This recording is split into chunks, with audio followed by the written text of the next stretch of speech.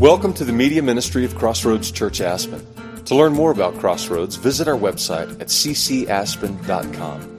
We hope you enjoyed this message by Pastor Steve Woodrow. That's it. All right, y'all ready?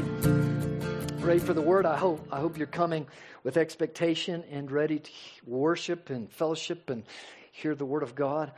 We started a couple weeks ago this foundation series about the awe, renewal of the wonder and awe that we are created for, and understanding, a renewal of the understanding of a human existence, foundational things in understanding what our faith is built upon.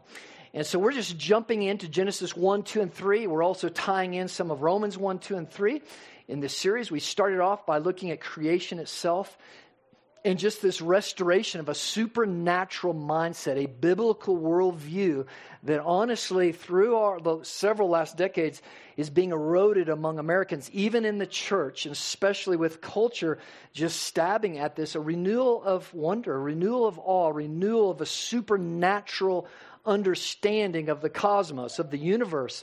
That is the only way to understand, right, the Bible. That is the worldview that we're to be in, because this is a supernatural world, right? A spiritual world where God reigns ultimately. And then we moved, and last week we looked at the day 7, the great Sabbath rest of God, and we talked about last week the renewal and the invitation into the Sabbath rest of God. What does it look like to truly rest? And we really went after that last week. This morning, we're going after chapter 2, the rest of chapter 2, verses 4 through 24. If you have your Bibles, you can go ahead and open up there. I am this morning honing in to the men. And we want to talk this morning about a call to men. Next week, ladies, we'll bring it all together. We'll talk about the beauty of being a woman and everything. But this week, the beginning of Genesis, or the rest of Genesis 2 here, I want to hone in and address this issue of manhood that has been eroded in our culture now for many decades, and we're reaping the results of it today, all right? And restore that, especially right here in the church itself. So the other subtitle for this message this morning would be, as we're going to see here, a line that came from Alexander Solzhenitsyn, where he said, "Live not by lies." And so, men, this morning, live not by lies. Understand who you are, how God uniquely created you, and understand what it is to be a man. It's time for men to rise up and take hold again of the rightful responsibility that God has given you, right, in this world, in all the spheres of influence. It's time for our young men to hear a strong, powerful message based on truth, not on lies, about who they are and what they can be and their role and responsibility in this world, and how to honor women in a healthy, glorious way. All right? So now, before I dive in, I'm going to start this morning with a little sociology. I'm going to take a little risk here. And before we move to theology, which is what we're all about, the church should be all about, which is God's Word. And but he also tells us we need to be aware of what's going on, because it just shows the proof of what God has been talking about. Now, I say I'm going to take a risk because I need you to do something for me. All of us have been conditioned more than we'd ever realized to look at things politically. However, the family you grew up in has formed your idea of politics, right, more than you ever realized. And today, if you've been educated in a Western school, especially higher education, the lens on you is one that's not only politicized, but it's polarized, and it is not at all, obviously, a biblical lens. We in the church have to do the work, the hard work of making sure that the lens that informs everything we look at is the lens of God's Word, the lens of the truth of God, is to view all that. So what I am asking of you is, I'm going to read a couple of quotes this morning, and just to set the stage before we dive into this idea of manhood in Genesis chapter 2, is I need you to set aside kind of your politics. Some of you are going to go one way here as soon as you read this. And here's the deal. When we talk about things today, we have to learn to be able to talk about anything and everything today and listen well. Not just shut people down, not just kind of polarize people well, and not cancel people. I mean, this should show us the terrible state we're in today. We can't even have a healthy conversation and debate the issues of truth, okay?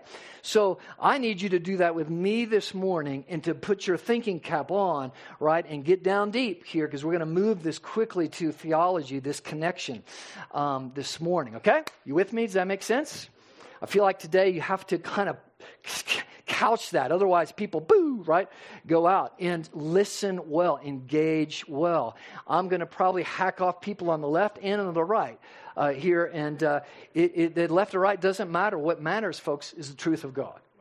Right? This is what the church is about, the truth of God and reestablishing, right, people who are strong in their faith and who make a stand on the truth regardless of where culture, right, is going. It's time, ladies, we'll come to you next week. It's time for men to rise up and to be responsible men of truth who will stand up in light of lies and deception and make a stand for the truth of God in a loving and powerful and gracious way. All right? Okay, here we go. We cannot hope to resist the coming soft totalitarianism if we do not have our spiritual lives in order. Okay? Soft totalitarianism. Now, we're going to break that down here in just a minute. This is the message of Alexander Solzhenitsyn. How many of you read some of Alexander Solzhenitsyn's stuff? Of course, it's Aspen. We got a lot of well-read people. If you haven't, read his novels. Amazing. Alexander Solzhenitsyn was the great anti-communist dissident, Nobel laureate, Orthodox Christian. He believed the core of the crisis that created and sustained communism was not political, but spiritual. It always is. Behind everything is spiritual. We live in a spiritual, supernatural world. On the day of his Moscow arrest in February 12, 1974, Alexander Solzhenitsyn published what would be his final message to the Russian people before the government exiled him to the West. In the title of that exhortation, he urged the Russian people to live not by lies. What did it mean to live by lies? It meant, Solzhenitsyn writes, accepting without protest all the falsehoods and propaganda that the state compelled its citizens to affirm. The ordinary man may not be able to overturn the kingdom of lies, but he can at least say that he's not going to be its loyal subject. There's a lot there. I need you to think about it, right? There's a lot there. So, I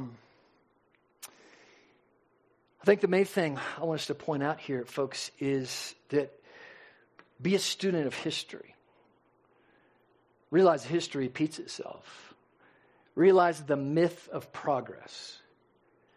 If you've been educated, I'm going to just guess most of us were educated here in America, in the West, is you were sold a lie, and you might not even recognize the lie. The lie is that we can better ourselves and progress as humans in society without God. That is a lie. It is a lie that we're going to see in Genesis chapter 3 goes all the way back to the beginning. So anything that says we can progress, our technology, our science, our know-how, our business, just throw all that in there together. We are progressing as a people is a flat-out lie. To think that we can progress without God.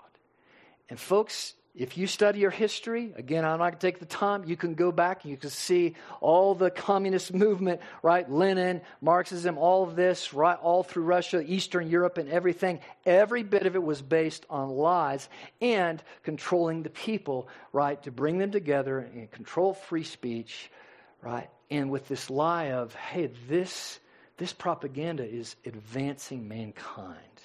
So line up, people. And don't resist that. Accept this as truth.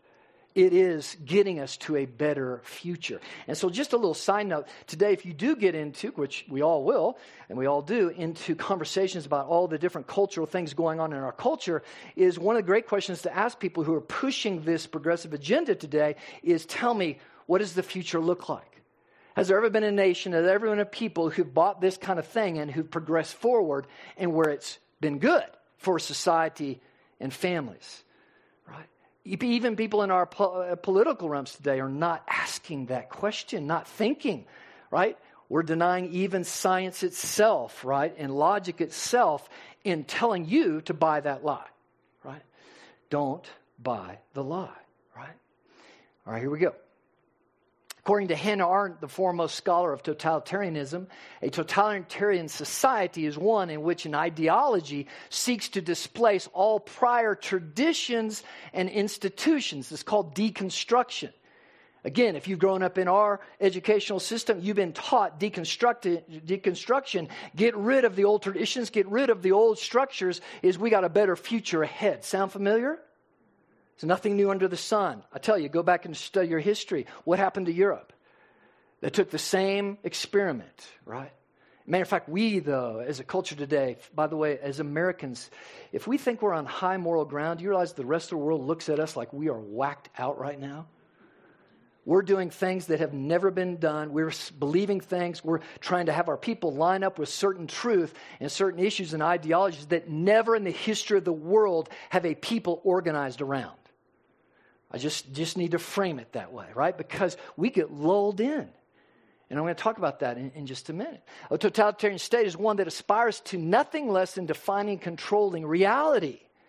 Truth is whatever the rulers decide it is. As Arendt has written, wherever totalitarianism has ruled, it has begun to destroy the essence of man. Today's totalitarianism demands allegiance to a set of progressive beliefs, many of which are incompatible with logic and certainly with Christianity. Whew, a lot there. So let me just step back. Well, here's what's important. And I think I have to continually say this, right? We have to have wisdom and a biblical worldview, especially to chart a course, a healthy course, today like never before, right? And we've got all kinds of things. We talked a few weeks ago about this poll of all the rational progressive Christianity, right? Sensational Christianity, Christian nationalism, all these things polling at the church, right? And it's time, right, for the church to rise up. The church is to be a place we are focused on the kingdom of God here. When the church gathers, our focus is come, Lord Jesus. It is to model the things of the kingdom here, present, now. A healthy, loving community where marriage is honored and fullness of manhood and womanhood is elevated and blessed. And people are welcomed from a broken world in and brought grace and mercy and love and healed and transformed, right? To focus on the kingdom of God. And we strengthen ourselves in the truth of God so that each of us can be sent out into the world in all areas of civic duty and be the best citizens ever involved, everything out there. But as soon as the church is harnessed by political means, we've corrupted the church. And this is something we have to understand. Church is not a political engine. It's not right wing, left wing, middle wing, or whatever. It's the kingdom of God present in every nation in the world to represent the glory of God and His blessings among His people. As we are here to strengthen and fortify in the truth of God so we can go out and we can be involved citizens in all areas of politics, civil duty, whatever it is. But the church must remain pure. Our thing we gather here to worship is beyond the politics. It's beyond whatever nation that we live in. It's beyond all of that. It is focused on the kingdom of heaven. And that is what Jesus came to preach. Does that make sense, gang? Just to balance all this out. But folks, when this totalitarianism comes, by the way, that word was coined during Mussolini's day. If you go back in history, it's amazing. We just do not learn. Because as soon as education is taken over and ideology and freedom of speech and the whole history is not taught, folks, it's just a matter of a few generations before radical things happen. Has anybody ever wondered how, like when I got out of college, is that I had a whole interview, I had all these companies, and no company asked me to sign a dotted line or to conform to a certain ideology to be a part of that company. They hired me based upon my qualification of how well I could help them create the widget that they were doing. Do you ever wonder how today corporate America is hijacked with an ideology and that to be a part of a certain company, you have to check the box and believe a certain thing? How did that happen? What happened in the college campuses moved into corporate America. Right? The ideology that's formed minds on the college campus has moved to take over the engine of a corporate America. And if you think, oh, that's wild, Steve, you need to go back and study what happened here in a very quick period of time. just in Europe alone. And to realize half of the majority of the ideology that is being promoted, it's nothing new under the sun. It's just another form of Marxism. And just go back and study it. But nobody is taught. It's just the blindness, the subtle. And this is why you have to be aware. Because all of that, what is it? Erodes faith. What's about the young generation now? Why have they bailed out of church? Why are they? It's nothing different than what happened back in the early 1900s, right around that time. Same thing. Early people bailed out. They thought for a greater future, and we're going to deconstruct all the institutions and everything, and we're going to usher in this new progress. And you know what happened? In less than a decade, you had gulags. You go back and read how quickly and horrific people treated people for not conforming to the ideology. And you think, oh, that can never happen here? I ask you this. Would you ever imagine in your wildest dreams that wearing a mask or go down the list of things would divide families? Still to this day, I know people whose families are divided because of a certain stance over this last pandemic and ideology. Would you ever imagine such a thing? Right? Now, folks, that is a part of a bigger movement that's happening. All right, let me drill this down. All right, we're going big, down here to law. Totalitarianism has ruled. It's begun to destroy the essence of man. And folks, to destroy the essence of man, you know where you start? You destroy the essence of manhood. You destroy the essence of what it is to be a man, and guess what? Your society is on a fast track to radical deconstruction and radical confusion, and we are deep in now. Deep in, right? But there's good news. And this is where the church, the kingdom of God, should be standing up and shining a bright light, not living by lies. And folks, what I want you to hear here is, and every one of us has a situation like this to show us how much we can get lulled into affirming an ideology and not standing for the truth. Every one of us has people, maybe family members, people close to us who are affirming and who are in certain things that are radically contradictory to what God's Word says. And just think about our own life. Of what happens is slowly but surely we're around them. We need to love them. We need to be with them. We need to, and we start slowly, it just gets watered down. And folks, let me tell you, this is one way to know how far away I am from God's Word as my lens, is if I'm ever in that place where I'm in a situation where I know that's not right, but I'm just going to keep quiet about it. If as a believer you find yourself in that situation, what I'm saying is raise the flag. You're in a very dangerous position. Very dangerous, because slowly you are, like history, I could go story after story in history, the same thing, is conviction dies. And that's the whole point of this movement, this ideology. Slowly but surely we get lulled into, and we start changing even how we love. And the truth of God gets lowered, right? And so, folks, it begins with manhood. And, folks, we could go back just in our culture alone and just talk about, right, whether it's Hollywood, whether it's TV, whether it's our college campuses, again, what has been sold and subtly done over a period of time to just knock down a biblical, healthy understanding of what it is to be a man, all right?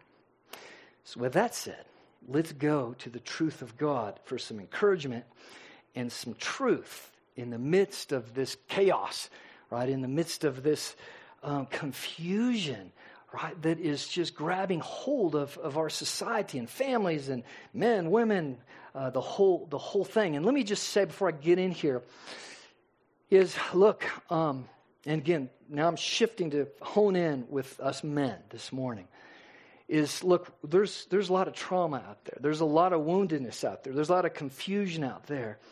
And the reality is that for many of us, we did not have a father. We did not have another man or men speaking truth, bold truth, godly truth into our life growing up. We learned on the street, or we learned from culture, or we learn now from social media, and they have one agenda, folks. There isn't diverse, they have one, right? And it's wreaked all kinds of confusion. And unfortunately, ladies, guess what? You're reaping the consequence of that. You're reaping the consequence of passive malehood. Now, you might fling the other side. Well, the men just aren't going to do it, so we're going to take hold here. That's not that. Unfortunately, sadly, that's sometimes what has to happen. But all the way back, we'll get to it in Genesis chapter 3. But the passivity of Adam, he failed at all 4 key elements of manhood, which we're going to see here in just a minute.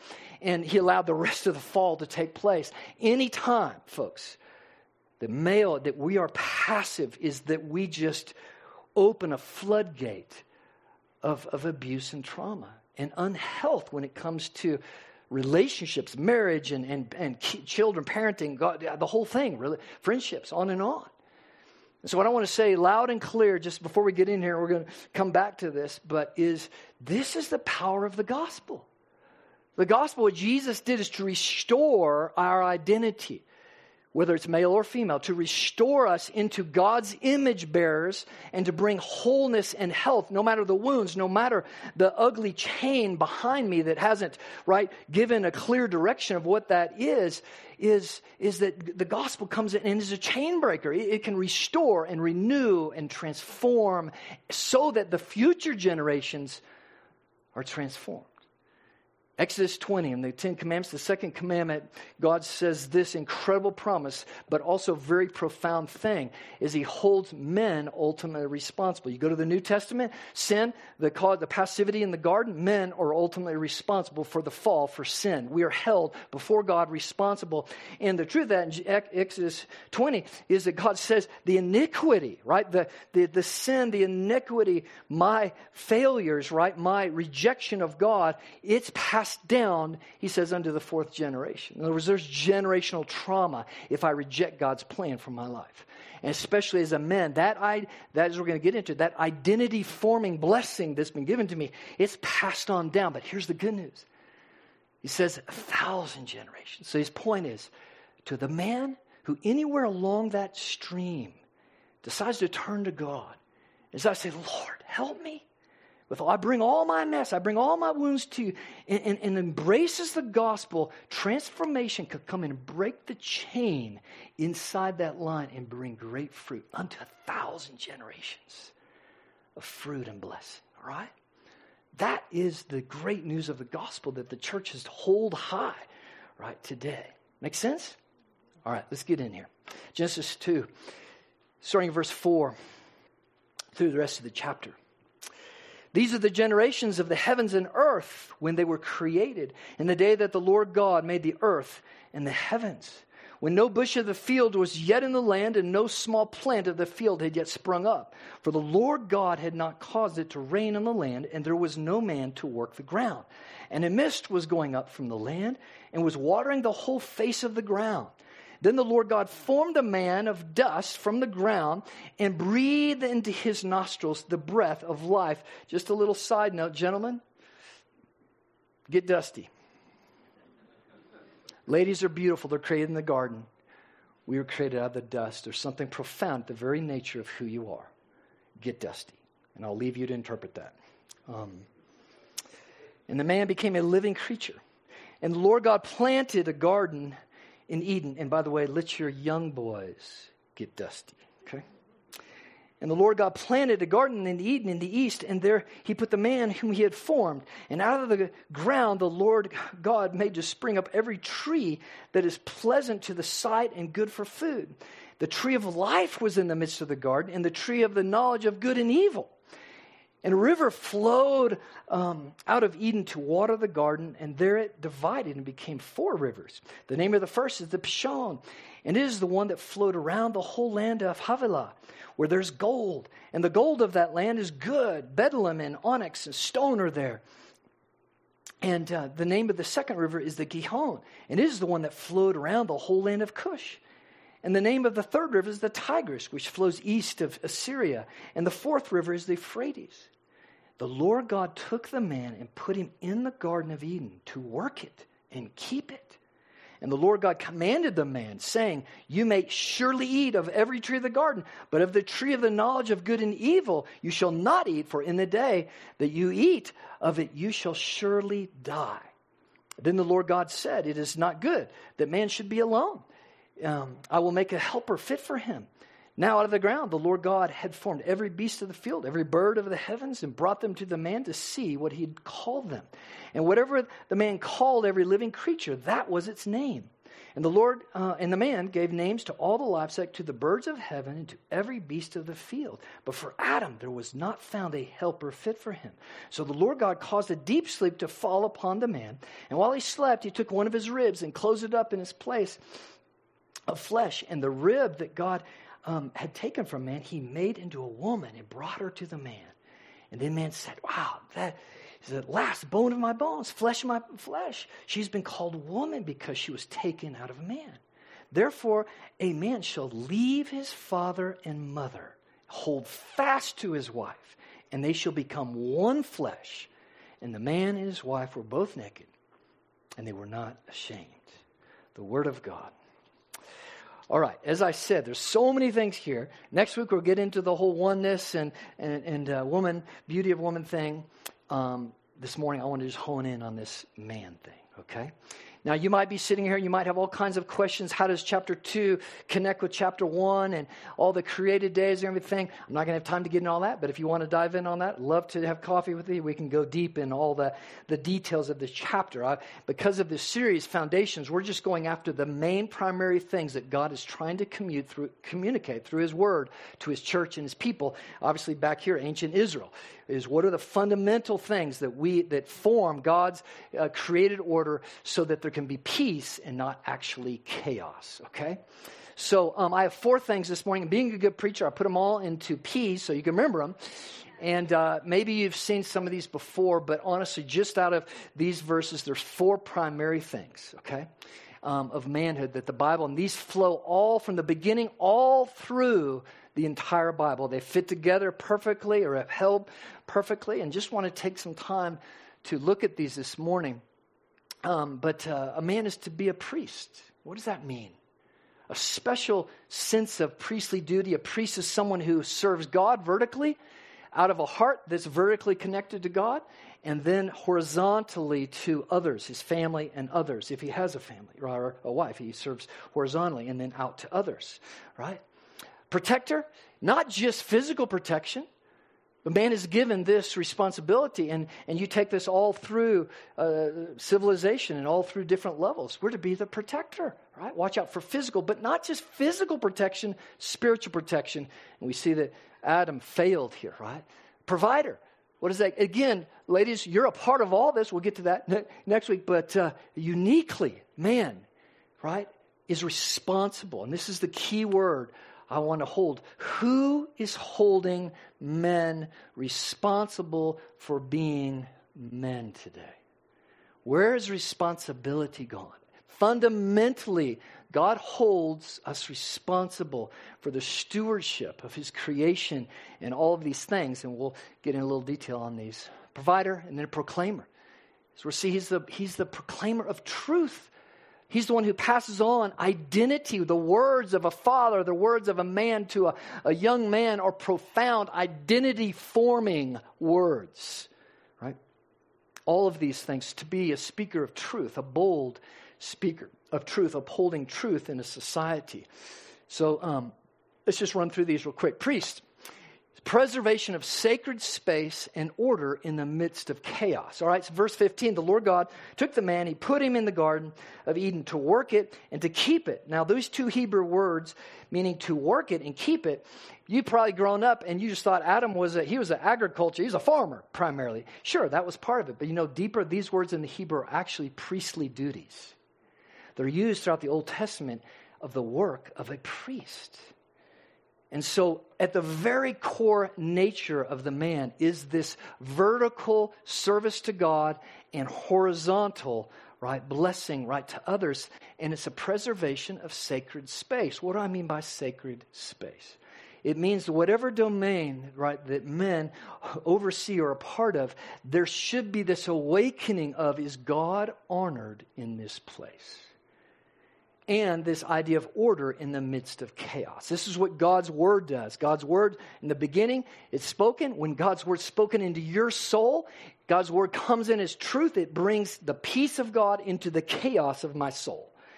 And this is to be fundamentally part of what men do, is to speak the truth boldly into the places of chaos, starting with the soul, this sacred space right here of getting right and having a priority of our relationship with God and spiritually, as a priest does, right? And that is to flow out to a man's home, his spouse, his children, his church. Men are to be the primary ones leading the way. It should not be mom or wife having to drag the kids. In other words, this is a fundamental aspect that we're held responsible for. God is to be the keeper of the sacred space. Is God honored in this space, right? And calling upon God, vertical, horizontal, in the midst of all these spaces and throughout history, right? Honoring those things, right? And what do we see? Back to some of the quotes we looked at is the men need to rise up, right? And say, these are unsafe places. In other words, what did Adam do? He failed on all accounts. He got passive and he let the enemy come in. We'll get to this in chapter 3. He let the enemy come in and bring attack, right? And he got passive. He missed. He didn't watch over the sacred space of the garden, did he? He missed it. And he exposed him and Eve, right, to the lie, right, of the devil. So priest. The next one's protector, provider. And this is just responsibility for the physical and spiritual well-being of others. Fundamentally, right, what should be built into our young boys, right, is this idea of a protector and provider, right? And when I say protector, as I said before, God gave Adam a real clear direction, right? He says you shall surely eat of every tree of the garden, but of the tree of the knowledge of good and evil you shall not eat. For the day in that you eat it, you shall surely die. Gave him one command. To watch over this sacred place. Watch out. Be the protector. Watch out. Right? Stay away from that tree. And what happened? Man, he just completely stepped back from his duties. He got lazy. Right? And the enemy came in, and we know the rest is history on this thing. So this idea of the responsibility for physical and the spiritual well-being. So if you're not a husband, right, still as a man, the responsibility for the physical and the spiritual well-being of others. Right, to be a man, to step up, right, and to step into situations, to be the protector, to lay our life down, right. But also deeper than that is be the protector when it comes to the well-being of people's souls, right, caring for people. Again, Jesus is the ultimate model, right. He's the ultimate model. He can make a whip, clean out the temple, and he can also be the tender one who's just ministering deeply, right, to somebody's soul. Right? That's manhood. That's true biblical manhood. The only way any of these can happen ultimately in our life is if we are, it's the gospel. If we're allowing the gospel and Jesus, right, to come and do those things. The final one is proclaimer. Boldly speaking truth and helping form godly identity. As we see here, Adam was given, he brought the incredible responsibility to name the animal kingdom in the world. And what does that entail? It means you're setting identity on something, right? And later in chapter 3, he named Eve. And folks, just the power every single one of us knows. We can step back and every one of us knows something that Dad said to us, good or bad. The power of even just a little sentence, right, can linger for generations and wreak havoc or bring incredible life. When the gospel comes, it heals my generation, my mess from the past. It covers that, covers the shame, covers the lie I've been living under, right? So I can live under the truth of what my heavenly Father says about me. So now moving forward, right, I can speak the truth of God into others' lives. And this is part of being a man, a proclaimer, a bold proclaimer of truth at all levels, out there in public, and especially in this day and age, right? To be a bold proclaimer of truth. We need men to rise up and make a stand, not get wishy-washy, not just kind of hold back, cower, but to make a stand. And because, you know what? A man, right, at the very nature, says, I'm more concerned about pleasing God than I am myself or others. I'm a priest before him, and I'm responsible for that. Right, to make a stand before, in the midst of truth, to stand up for truth boldly And that should be spoken, the truth of God, spoken into the very lives. And speaking of young men, if there's anything they need right now, they need other men loving them at a soul level and speaking truth and blessings, calling out of their hearts who they truly are, right, as men. And that they are adequate. Remember, Jesus himself at his baptism, heaven parted, and the Father said, this is my Son who I love and I'm well pleased with. Even Jesus needed the affirmation of the Father before he began his ministry. How much more do we in our hearts need that, right? And so I hope you'll just take those 4 things. I'm just scratching the surface, but just hopefully very simple things to remember. I hope you take them and wrestle with them and dive deep into them and realize again that the gospel is the one that applies these and brings the great transformation. So to end, just a couple of practical things. Husbands and wives, be brutally honest with each other. Men, ask your wife what areas you are being passive in. Whoa, that's opening a big can right there. Michelle and I were talking about some of these quotes, and she said, well, when are we going to have this conversation? We have a 16-hour conversation in the car right now this afternoon, so it's coming my way. I've already been given notice. But wives, let your husband know what you want from him. Men, listen and respond. There might be no more important question that husband and wives can have than this. Ask your wife. And I'm just going to be honest, guys. This has not been formed in us. This has not been formed in our soul. This kind of conversation has not, nobody's shown. It's difficult. So ladies, understand how difficult this is for us guys to get to that. But you know what? I was going to read a letter, but Michelle said I probably shouldn't because it's pretty harsh and rough. But from a wife that basically says, I'm tired of living with passive men. Will my husband will I ever have a decent conversation with him? Will he ever open his heart to me? All right? Have this conversation. Go for it. And ladies, don't hold back. Be brutally honest. And then call God into the moment. Right? And guys, we need help. Second thing here practically is reach out. Reach out to a man because, the sad thing is across this, all of us this morning is that there's probably few of us that have had real healthy father figures in our lives that have journeyed along with us, speaking in over our lives the promises of God and kept us on that task.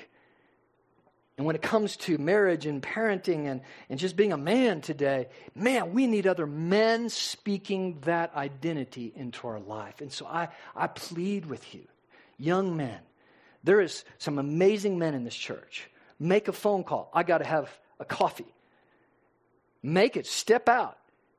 And if you don't know of anybody, just call us. Here, we'll connect you with somebody, but have the conversation. I'm struggling here in this culture. I'm struggling under the ideology, everything going on in our culture. I'm struggling in, I had a conversation last week with a young dad, amazing guy, successful, right? All the things you checkbox, but he's a believer, been a believer, but he is at his wit's end in how to be a father now, how to love his wife, handle his kids, and to live in this world to honor God and his stewardship. We need to have the conversation. So I plead with you, please don't just do like us guys do when that emotional thing gets going and we just bail out. Boop, we're gone. I got to go play golf. I got to go for a bike ride. Right? Don't do it. Don't do it, all right? Finally, gang, remember, without Jesus, there is no spirit of Elijah. What do I mean by spirit of Elijah? It's amazing. The last book of the Old Testament is Malachi chapter 4, the very last words of the Old Testament. And it says, when the spirit of Elijah comes, preparing the way for Jesus, is that he will unite fathers' hearts and children's hearts. Isn't that beautiful? Part of revival, the move of the Spirit of God, a healthy transformation church, is that fathers' hearts are restored to children's hearts and the generations are changed. It's awesome, right? So remember, without Jesus, there is no spirit of Elijah. Without the Holy Spirit, we cannot be men. We will remain broken, passive, and angry. That is manhood today. Broken, haven't been willing to deal with the wounds and those troubles. Passive, just like Adam. Passive when it comes to spiritual things. Third, angry. Every man is angry. Oh, I'm not angry. Then you're passive-aggressive angry. There's no way for a man not to be angry. The Spirit of God and he's not seeking God. There's no other option, right? We need to be apprenticed to Jesus so we can learn to be priests, protectors, providers, and proclaimers, right? And he's wanting to. And guys, I know I'm going to drill down. This is hard. It's hard for all of us. But man, let me tell you something. When you open your heart, and it takes a man to open a man's heart. Get with that man. Keep getting with men. Open your heart to them and to God, and let God use that situation. And look what Jesus did with the disciples. We have to restore a healthy discipleship among our men in the church today. Or where there's a platform where that heart is ripped open, and that soul is ripped wide open, and then transformed. The Holy Spirit comes in and boom. The boy becomes a man. And watch out what God will do with that man. He will change the world for the glory of God. And ladies, what I promise you is nothing will set your heart and life on fire like a man who starts to seek God. Then and only then will he truly know how to love you. I beg you, don't bail out like the culture. Don't bail out and just try to suck it up and do it your way. Let God do it his way, right? And we'll get to more of that next week. So, Father, thank you, Lord, for your word. And, Lord, this tough stuff, Lord, I mean, for all of us. Holy Spirit, I just invite you to come now. Lord, I pray you'll spur a conversation at the depth, Lord, of every man in here, God. Lord, come and heal and strengthen and encourage and convict, Lord, for your glory, God. Lord, Jesus, you've come after us. You're the solution. Man, let us be on point as your church, God, faithful. Lord, encourage your people this morning, Lord. In Jesus' name, amen.